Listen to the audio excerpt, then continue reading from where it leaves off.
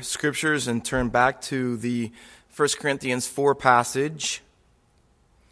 Today we're going to look at the imitation of Christ. The word imitation used in our text in verse 16 is the word mimetai. It's the word we get in English mimic from. This word is used 6 times in the New Testament. We're asked to imitate God in Ephesians 5:2. Paul says in 1 Thessalonians 1:6 that you can imitate me. You can imitate other good churches, 1 Thessalonians 2:14. And we are even exhorted to imitate the faith of godly leaders in our church in Hebrews 6 and verse 12. But in each one of those cases, it's not a perfect copy that we're supposed to be. It's a patterned copy. In other words, when we were told to imitate Paul, like we do Jesus, in order to imitate Jesus, I should say, in chapter 11 and verse 1 of 1 Corinthians, it's not that we are to imitate everything about Jesus down to the very detail. The idea is we're not to pick up his gestures, or if we're a man, to wear a beard, or his mannerisms. But the idea is kind of fleshed out in 1 John 2 and verse 6, where it says, if you have Christ Jesus as your Lord, then you should walk as he walked. So the idea is to be like him and who he is and what he's all about. And everyone here today is imitating someone. And again, by imitating, I don't mean exact detail. You know, the Amish, they all seek to or strive to look alike. The same similar beards. They wear the same similar clothes. If you've ever been in an area where there is an Orthodox Jewish area, they all wear the black suits and the same kind of hat, and they are trying to be exactly imitating of one another in their detail. It's not like that, but taking the pattern of Jesus' life, namely his death and resurrection, and putting it down over ourselves as a template to which we copy life and to which we make our decisions. It's what the grid from which we live our lives out of. Now, in psychology, this concept is called mirroring, and you can see it because we all mirror someone, and we all reflect someone, and you can see it often in a very simple way. As children grow up, they often mirror their parents. They kind of begin to look the same. They have very same mannerisms, tone of voice. If you make a phone call, it's hard to distinguish between the mom and the daughter, or the father and the son. Sometimes you stick around friends long enough, and you get close to them. You might pick up some of the things they say and some of the things they do. A spouse with another spouse, and so on. So imitating is a big deal, and we mirror someone. I remember growing up way back in the 70s or the 80s, or I think it was, be like Mike, like Michael Jordan. Though the idea wasn't that I was going to be everything that he was, but the idea was that kids wanted to be like him as far as their skill in basketball went. And of course, people mimic celebrities, sports heroes. Even I remember going to Bible college, and everybody was learning how to preach, and you'd see a famous preacher and you'd start doing the way he did and talk how he talked. And Ron Comfort came to our church, and I remember trying to imitate his voice a little bit. You know, when you're immature, you do some of those things. But someone has said, and you're probably familiar with the statement, imitation is the sincerest form of flattery. Well, I want to change it a little bit, adapt it to our message today. Let me tell you, as we look at this passage, I think imitation is the sincerest form of faith. Because when our faith is strong and we're growing in our relationship with God, here's what our greatest passion and desire will be. Here's how we, flatter God? We become like his son. And there's a pattern to follow. And so Paul says, you should imitate me. I urge you to do so. And in truth, we look at chapter 11 and verse 1, as I said before, he says, you imitate me as I imitate Christ. And so he's not just saying, look at me. He's saying, look at Christ through me. That's what imitation is all about. Now, before we go any further, I got to set you straight on a couple things, because you're going to think, the wrong thing here. Let me start off with saying this. When you imitate Jesus, i.e. through Paul or anyone else that's a model for you, it doesn't just happen in a vacuum. There's always a context for imitation. And for believers in Corinth, it was their surrounding society. And our text gives us a little bit of an idea of how they struggled because of that. And there's a couple words I want to highlight just to give you the context of what the Corinthian pattern was. And by the way, that's important because when you're imitating someone, you have to make choices. For us as believers, as it was for the Corinthian believers, they had to choose between were they going to imitate Christ or were they going to imitate culture?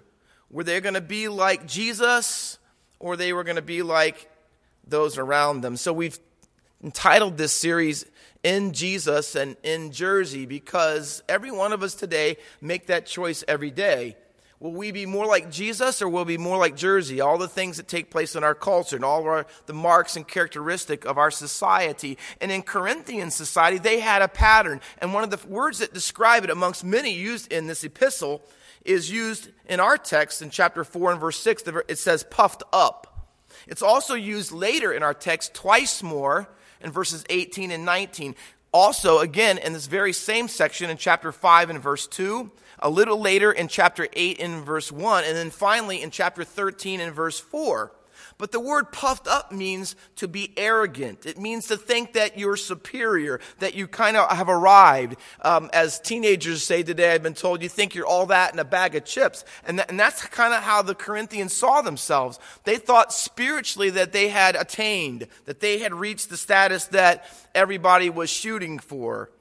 And one of the realities that you have to come to grips with as I study this text that I want to ask you to also realize today is this, that you can't imitate Corinth and imitate Christ simultaneously. You cannot do both. But I'm shocked, and maybe you are, that is what a lot of Christians seek to do on a regular basis. They want to be one type of identity or one type of imitation when they're with God's people or at church, but at their jobs, at their homes, in their relationships outside of here, they often more imitate their culture than Christ. And what you're going to see in our text today is that when you imitate Corinth, you will seek to be upwardly mobile. It means you want to go up the ladder, more prominence, more power, more possessions, up and up you go. And you want everybody else to know it, and you're puffed up about it, and you think it's okay. I think the Corinthians, if they lived in our day, would be quite comfortable with being on Facebook because they are all about that kind of stuff. But see, upwardly mobile in Corinth, but downwardly mobile in Christ. The goal was to inflate yourself, to let everybody know how great you were. Thus the word puffed up. It means to inflate yourself. But in following Christ, you're to deflate yourself. In other words, you're to be marked by not by pride, but by humility. It's not how high you can get, but how low you can get. See, in Corinth, you wanted to look big, but following Jesus, we want to look small because he is big. And almost on every point possible, these two identities and these two ways of imitating are antithetical and completely opposite of one another. Another word that finds itself in our text is the word boast. It's in chapter 4 and verse 7 in our text, but it's used a number of other times in chapter 1, verses 29 and 31, chapter 3, verse 21, again in chapter 13 and verse 4, and other places. And the word boast means exactly what it is. We would just say brag today. And what the Corinthians were doing inside their church is what everybody outside their church was doing, and that was bragging on themselves, comparing themselves to other people in the church. Instead of bragging and boasting in God, which Paul says for the believer is the right way to go. See, it was a community acceptance that they wanted. They wanted to be good and accepted and popular and thought well of inside the church and outside the church. So they were flaunting themselves. They were showing people how pious they were, using their spiritual gifts to get attention for themselves. And there are other words in 1 Corinthians that give us an idea about the context in which imitating of Christ must be worked out in. The word wise in chapter 1, powerful, noble birth. These are the things that they struggled with. See, you and I, when we're called to imitate Jesus, it doesn't happen in a vacuum. You go to a public high school, you go to the university, you work in a job where practically no one there knows Christ. See, that's where you're called to do it, and there's going to be struggles. There's going to be problems. There's going to be temptations. And we can learn a lot from what the Corinthians did so that we will not follow their pattern and learn better to follow the pattern of Jesus. See, the Corinthians were not imitating Christ in their context. Rather, they had chosen to imitate the Corinthian culture. So I want to take a look at the next few verses, and I want you to see the contrasts that are in there. Corinthians are all about the crown now. That's what their culture was. Get all you can now. Rise to the top now. Show everybody how great you are now. There was no future. They weren't looking off to eternity. There was not part of the equation at all. See, they were following the pattern of the culture around them. They wanted to look good now. They wanted nothing to do with the cross. All they were concerned about is the crown. And Paul very explicitly makes this known to them and to us as readers in verse 8 when he introduces their dilemma and their struggle with the word already. He uses it twice in verse 8. He says, already you have all you want. See, you're living for now. There's no concern about eternity. Already you have all you want. He says again, already you have become rich. See, you've got it all now.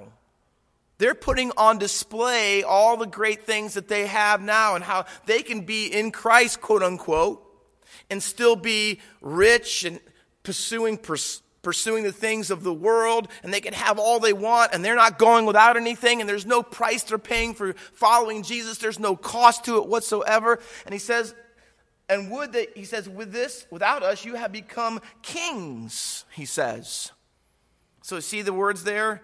All you want, rich, kings, you reign. See, they're acting as if they've already achieved spiritual status and they no longer need the cross. They were trying to climb the spiritual ladder as if it was the same as climbing the social ladder in Corinth. See, they put their spirituality on display. I don't know if you remember, and they still do because I bought a car not too long ago. But when you go in a showroom, in a dealership with their cars, they don't put clunkers out in the showroom.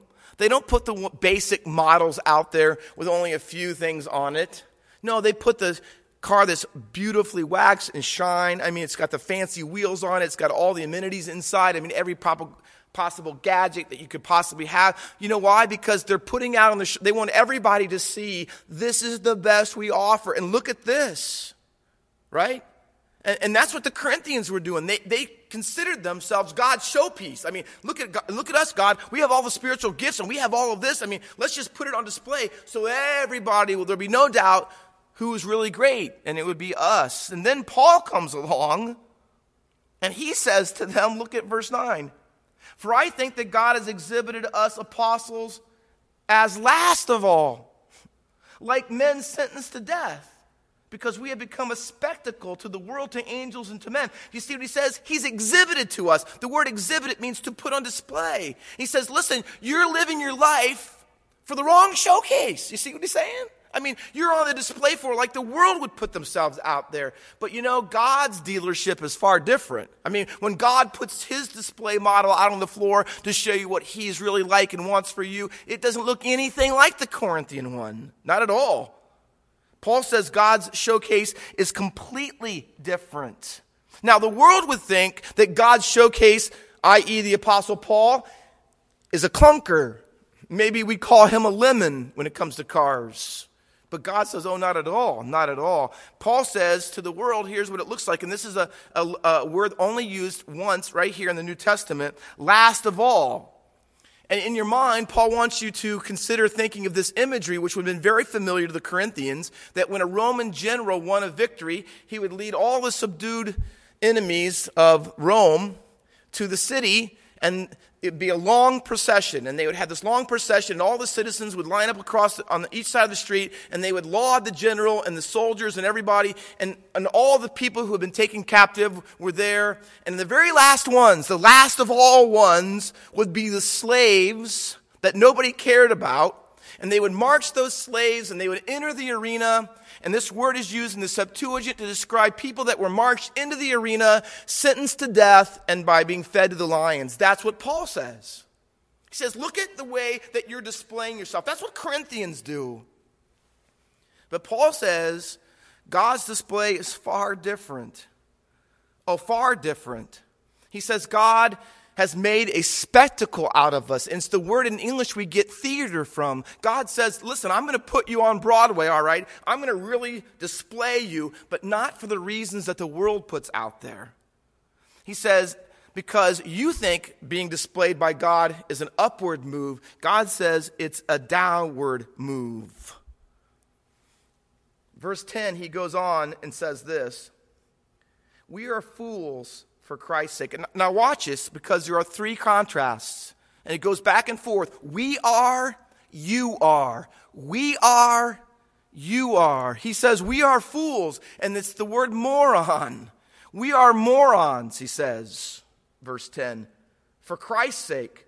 But you are wise in Christ. Now notice the two phrases, for Christ's sake, in Christ. It looks like they would be the same, in Christ, for sake, but look how different, how opposite one another. Foolishness and wisdom. See, the Corinthians had borrowed the wisdom of the world for their spirituality and called it being in Christ. Paul says, no. When you do things for Christ and you are in Christ, it is not going to appear to be wise to the world. It's going to be foolish to the world. See, when you live for Jesus and you're imitating him and your goal is to have his life pattern to be yours, you will not come across as strong, second contrast. You will be weak. You will not, for imitating Jesus Christ. At your school, at your job, perhaps even in your own family, you will not be held up in honor. And this is an honor-shame culture. You will not be highly esteemed. Not everyone's not going to sing your praises. No, instead, you will be a person who is under disrepute. People will dishonor you. They will think little of you. See, cross ways and Corinthian ways are completely opposite. So when you stand in your bedroom and you open your closet, young ladies, to see what you're going to wear, see, we have to choose who we're imitating by the clothes that we wear. When we dress modestly, we are choosing the way of the cross, because when you go to school, next to nobody dresses modestly. They want to show as much as they can of themselves to others. Why? Because that's the Corinthian way. That's the Jersey way. But as a Christian, we make opposite choices. Why? Because we're imitating someone completely different. The hairstyles we get, whether we drink alcohol and get drunk, the parties we go to, the language we use, and listen, those are only the externals. But all the externals in our lives are just expressions and demonstrations of the inside desire of who we really want to imitate. And it is difficult, is it not? It is difficult for us who are exhorted in Scripture to live cruciform lives, and by that I mean the shape of the cross. It is difficult to choose that, knowing in doing so that we will appear foolish, weak, and dishonorable. Can I tell you this? Listen, that is why things are rapidly changing even in conservative Christian theology. We don't want to appear foolish. We don't want to appear archaic. We don't want to be anti-intellectual. So now, to fit culture, to be accepted by everybody else so that we don't appear foolish, we have allowed the belief that women preachers are biblical. We have allowed the belief, and the evangelicals are adopting it, that homosexuality is okay, that transgender is no big deal, that Adam and Eve really may have not been historical figures, that the evolution really may have been part of creation, and the inspiration of the Bible really wasn't what we thought it was. And every major doctrine is now under attack, and what I believe, at least one of the forces behind it, is we just don't want to appear foolish. Everybody else believes in evolution. Everybody's beginning to believe homosexuality is okay. Everyone else is adapting women preachers. You know why? So we don't want to look bad. And we have come to the place where we would rather look good than be good. And for the Apostle Paul, he says it's not possible. Not possible. There's an interesting little word framework in this text. The very beginning of verse 11 and the very end of verse 13 has a little word in it. It's a particle. And in verse 11, it's translated to this present hour. In verse 13 in English, it's translated, and are still, which better or more literally would be to this very moment or point or time. And the idea that the apostle wants the Corinthians to get is that when you choose to imitate Jesus, you will look foolish, you will look weak, you will look dishonorable, he says. And it's not just this once in a while. It's not an event only at times. He says it's a lifestyle. In other words, here's what Paul's saying. The way that I follow Jesus and the way that I imitate him is not some temporary situation. He goes, it's been all the time I've known you, all the time since I've been gone from Corinth. And he says to this very present hour, while he's even writing this, he says, this is the life I live. He says, up until this point, to the very moment, he says, this is the kind of life that I live. Cruciformity and imitation of Jesus is an identity that impacts and affects everything. It is a lifestyle. It is not something that we just put on to look good when we're at church services, Paul says. So he begins to give us a list that what his life is like when he chooses to imitate Christ and to pick up his cross. In verses 11, 13, he uses a number of words that are only used once in the New Testament because he wants to show you how unique this situation is. He says in verse 11, he says, to this present hour we hunger and thirst, and that's probably mainly because of his travel experiences. He didn't stay in the same place, and he was not always able to work and make enough money, so he wasn't assured that he was going to eat certain days, and thirsty because he was on the road. He was often in prison, and when you were in prison, he was dependent on other people who cared about him to bring him food and drink, because when you're in prison, the jailers and people in charge didn't have to do anything for you. So that was his life. Always hungry, looking for something to drink, poorly clothed, he says. And that usually means, in the Greek, it's not having the right clothes for the right seasons. In other words, when it got cold, he didn't have the overcoat to put on. He was wearing clothes that most people wore just in the hotter times of the year. And so he would go cold, and he didn't have all the right clothes to wear. He didn't go to a closet and have 50 hangers on there and 40 pairs of shoes. That wasn't his life, he says. Buffeted, he goes on to describe, which is the word beaten. And every time you were put in prison, it was considered a shame. And you lived with that the rest of your life because to be put in prison followed you around. You were a criminal.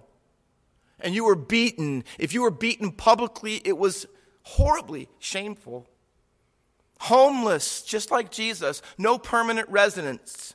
It's often translated in other versions a vagabond. He went from place to place, never really having any place that he called home. And then he says, and we labor, working with our hands. If you were in Corinth and you were an honorable citizen, nobody who wanted to be an honorable citizen would have ever worked with their hands. It was considered low class, low social status. If you had a trade, Paul made leather things, and if you did that and you worked with your hands to make a living, it was considered about as low as you can get other than being a slave. But Paul says, I choose to do that. He could have taken money from the churches. Sometimes he took their help, but most of the time he did not. And so this is what Paul's life is. See, when I imitate Christ, I work all day long at my job and I minister to people at night. That's the life he lives. Paul says, and if that's not enough to show you a good idea what imitating Christ is like in the first century, let me add a little bit more in verses 12 and 13. And he has three phrases, all of them beginning with the word when. This is not only what he does himself, but how he also responds to other people who think lowly of him. When he is treated horribly, and he was, for looking like he was a fool when he was weak and dishonored, he says, and when people revile me, when they verbally abuse me, we would say today they're being bullying to him, they're making fun of him, they're calling him names, and worse, you know what he does in response? He blesses. He says good things back to them when evil things are said to him. When he is persecuted and people actually physically do things to harm him, you know what he does? He endures it. He is patiently working through it. It means he doesn't try to get back at them. Paul was non-violent. When people beat him, he didn't try to get back at them. There was no retaliation in his heart. There wasn't any desire for vengeance. He wasn't looking for his pound of flesh. Why? Because he carried a cross. When he was slandered, when people lied about him and told half-truths about him to make him look even worse than what they thought he really was, The Bible says, no, instead he responded by entreating people, and it means to treat or deal with people in kindness. So when people were anything but kind to him, in return, he is very kind back to them. Do you see what it means, church family? Do you see what it means to imitate Jesus? That's the pattern of the cross. And all the things that Paul's listing and going over and the contrast he's making and all the response that he's writing to them about, they are completely the opposite of anything they would ever see or expect in Corinth. He ends it up with another one-time use of this word in the New Testament. And he says, like the scum of the world, verse 13, and the refuse of all things. It's a graphic word, and I won't tell you everything it means, but scum means the stuff that's scraped off, stuff that you don't want anybody else to see, worthless stuff that should be discarded. In other words, Paul says we're treated as if we are humanly disposable, that we are degraded, that we are the lowest of the low. He says that's how I live my life to this very present hour. That's what it means to imitate Jesus. See, the Corinthians said, oh yeah, we want to be kings. We want to sit on the throne. We want the crown now. We want riches and power and all the niceties of life. And we don't want to go. So Paul says, see, that's the Corinthian way. Not the way of Jesus.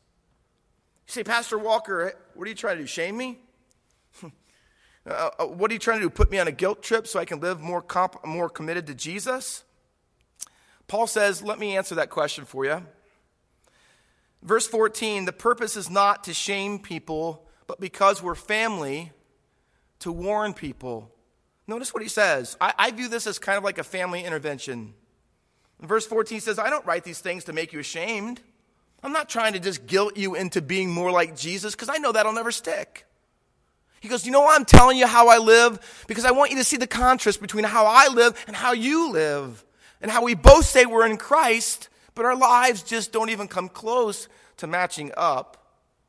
So for Paul, he wants them to know, because he calls them in this verse, you are my beloved children. And he goes on to say, hey, you have a lot of guides, a lot of teachers, a lot of people have taught you scripture. You only have one spiritual father in the gospel, me. So he uses this family analogy of father and children. You know why? Because he wants them to know how much he deeply cares, that he wouldn't say these things just to make them feel bad. He's saying these things like a father would say to his own child. Listen, I don't want you to be this way. I want you to follow the way that God wants. I want you to live your life the way it matters. So this is not, and Paul did not use this list of his as some legalistic list so that you can become Paul.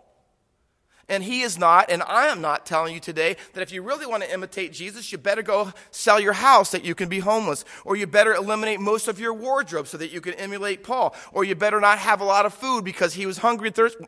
Well, it'd probably be better for me, at least if we had less food. But nevertheless, this is not a legalistic list that if you do all the things that he's done. No, remember, imitating is not a perfect copy.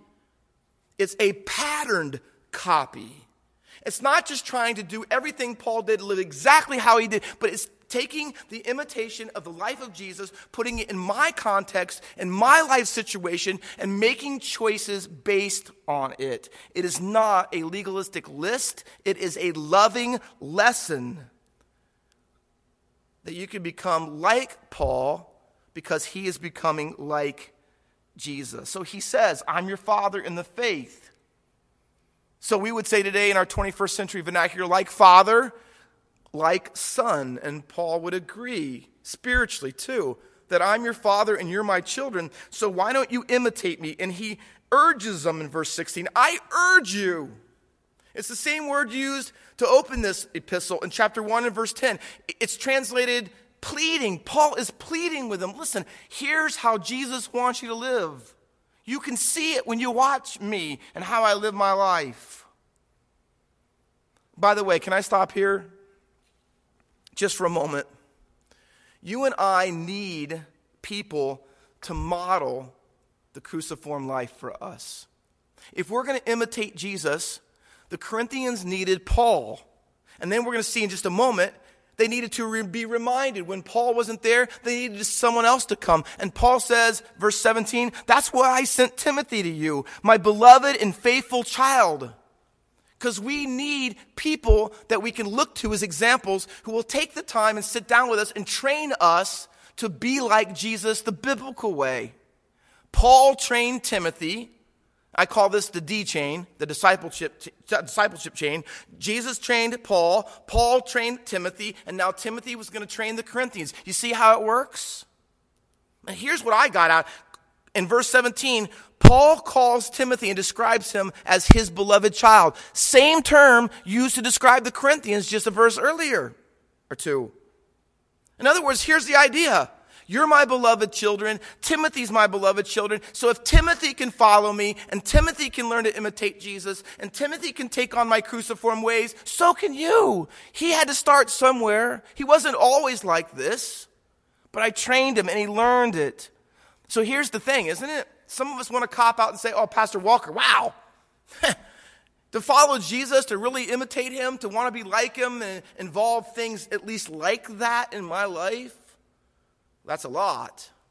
Paul would say, no, Timothy did it. And now he's coming to help you do it. So that means this. It's not just for super spiritual Christians like Paul. It's for guys like Timothy. It's for people, ordinary Christians who aren't even named by and large in this passage in a town called Corinth. It's not too much to ask of them. It's not just for guys like Paul. It's not impossible to live counterculturally in this way. It's not too hard for single adults. It's not too hard for teenagers. It's not too hard to do in your marriage and in your family and at your job and in your neighborhood. It's not. Paul says what you really need is trained. And that's why I strongly encourage you when we come back to church that you get in a small group, that you get in a D group. Why? Because every one of us are imitating someone. And if we want to imitate Jesus, it is going to be incredibly difficult in our context to do it on your own. But to do it with someone else modeling it for you and training you and teaching you and keeping you accountable, oh, it's still not easy, that's for sure, but it makes it so much better if you have a group of people that you're working at it together. And Paul says, see, discipleship is really a community thing. It's not just a one-on-one thing. It's you having Timothy come in the community, in the context that you have, and learning to follow Jesus. Paul would say it this way. Timothy had the same salvation you have. He had the same Bible you have. He has the same Holy Spirit you have. And you can be the same kind of disciple that he is. He is his beloved child, and according to the text, he is faithful. In other words, he doesn't just live this once in a while. Timothy's life has been completely transformed. It's the same word in chapter 4 and verse 2. Stewards must be found faithful. Timothy is the kind of guy that took Paul's training, was discipled by him, and now he lives it out consistently. And here's what he's saying. And he's going to teach you to do the same thing. So, in fact, I would say this. Paul was not asking the Corinthians any more or anything more difficult than he had asked, listen to this, in every church of every Christian. Look at the text and what it says. He says, this is why I sent Timothy to you, my beloved and faithful child in the Lord, to remind you of my ways in Christ. And they needed reminded, and by the way, we do too. Watch though, as I teach them everywhere in every church. This was not just for missionaries, not just for Paul or Timothy, the spiritually elite. It was for everyone in every church. Do you get that? This is for the ordinary guy and lady just like you and me. He uses very similar phraseology to talk about other things that Paul had taught them. In chapter 7 and verse 17 of this book, chapter 14 and verse 33, he says, this is my rule in all the churches. 14:33, and this is how there should be peace and not chaos in your worship services, as in all the churches of the saints. There were just things that Paul taught everywhere to every Christian that he expected them to do. And let me tell you this, imitating Jesus in a cruciform way was at the top of the list. So let me say as your pastor this morning and remind you what the motto of our church, our creed is. We exist, in our mission statement, we exist to be a community of disciples who glorify God by loving him supremely and others sacrificially. But you know how it starts? We are a community of disciples. We are a people who have banded together, who are greatly different and have a lot of things uncommon. But one of the things, most important things in our lives that we hold in common that brings us together is that we have all made this commitment that we are going to imitate Jesus, that we're going to follow him, and over time learn his ways. Paul says, I know it's been a while since I've been there, but let me remind you of my ways. A rabbi's ways were his halakha, and his halakha means the way he practiced Torah. And a rabbi would not only teach his students what he knew, but how he lived and how he interpreted it and what that meant for his life. And so they just didn't listen to his words and memorize his teachings. No, they wanted to be like him in every possible way. Paul says to Timothy right before he dies, it's so important, this concept is, that right before he dies, he wants to remind him of this. 2 Timothy 3, Paul says, you have learned my ways, and he says, my aims, my faith, my conduct, my love, and how I responded in persecution. He goes to this list in verses 10 and 11, 2 Timothy 3, and he says, I've shown you all these things, and if you do them, you do all the ways. You just practice Christianity. You look at Jesus and imitate him like I have. Let me tell you, you will be acceptable to our Lord Jesus Christ. Why did we need reminding? Can I close with this? Why do we need reminding? Because in our context, like it was in Corinth, it is so easy to follow the wrong pattern.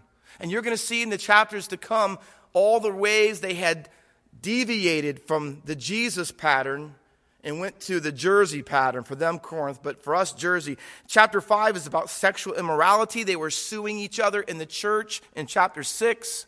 Their marriage relationships were a mess in chapter 7. They were still going back to the temples, and idolatry was a problem, eating meat offered to idols. Their worship services were chaotic. Their spiritual gifts were all over the map, and they didn't know what to make of the resurrection.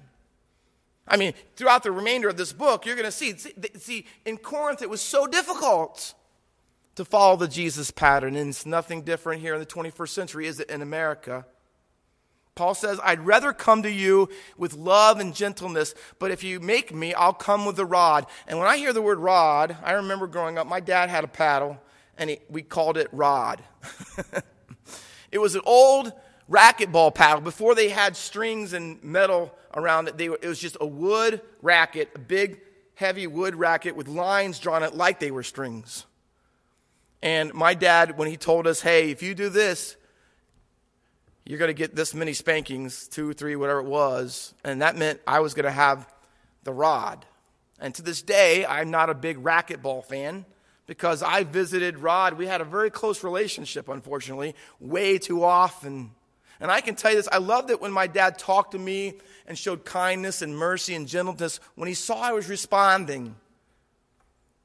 But unfortunately, that was the minority of the time, not the majority of the time. More often, my life chose the rod. Paul says, listen, I'd rather have you choose the gentleness, but if you make me, I'm going to come and I'm really going to confront you about this. And then he stops at the end of our text, goes right back to the beginning and talks about being puffed up. Can I close? 1 Corinthians 13:4, the love passage quoted at marriages. Do you know the only time in the New Testament that puffed up and boast, the two characteristics of being Corinthian, are ever used in this text or in that love chapter? And here's what he says love is not. Love does not boast and is not ESV arrogant, but it's the same word. It doesn't boast and it's not puffed up. You see, below the surface, you know why the Corinthians did this way and imitated Corinth and they chose that over Christ? It was a love issue. Rather, a lack of it, to be honest with you. They were more in love with Corinth and the things of the world around them than they were with Jesus. And can I say that's the real offer I want to issue to everyone today? Would you come back and say, hey, you know what? Here's my opportunity to rekindle my love for Jesus. That I'd want to be like him more than anything else. And I want God not just to change the outward things or different habits so I can say I follow the right path. No, I want you, God, to change me down deep in the love I have. I don't want to love those things that make me go after the other pattern at school or whatever it might. I want to have a love for you, even if, hear me, even if it means to the world and everyone around me, it looks so foolish. I'm going to close in a word of prayer, and then I'd like to, before we conclude our worship, to play an old song by Michael Card. It's a good one. He takes biblical concepts and puts them to music and makes you think. It's called God's Own Fool. Would you listen to it today? Hear the words. Let it challenge you, and by the grace of God and the Spirit of God, let it change you that you might want to imitate Jesus more. Father, thank you for being here with us today. Thank you for this text.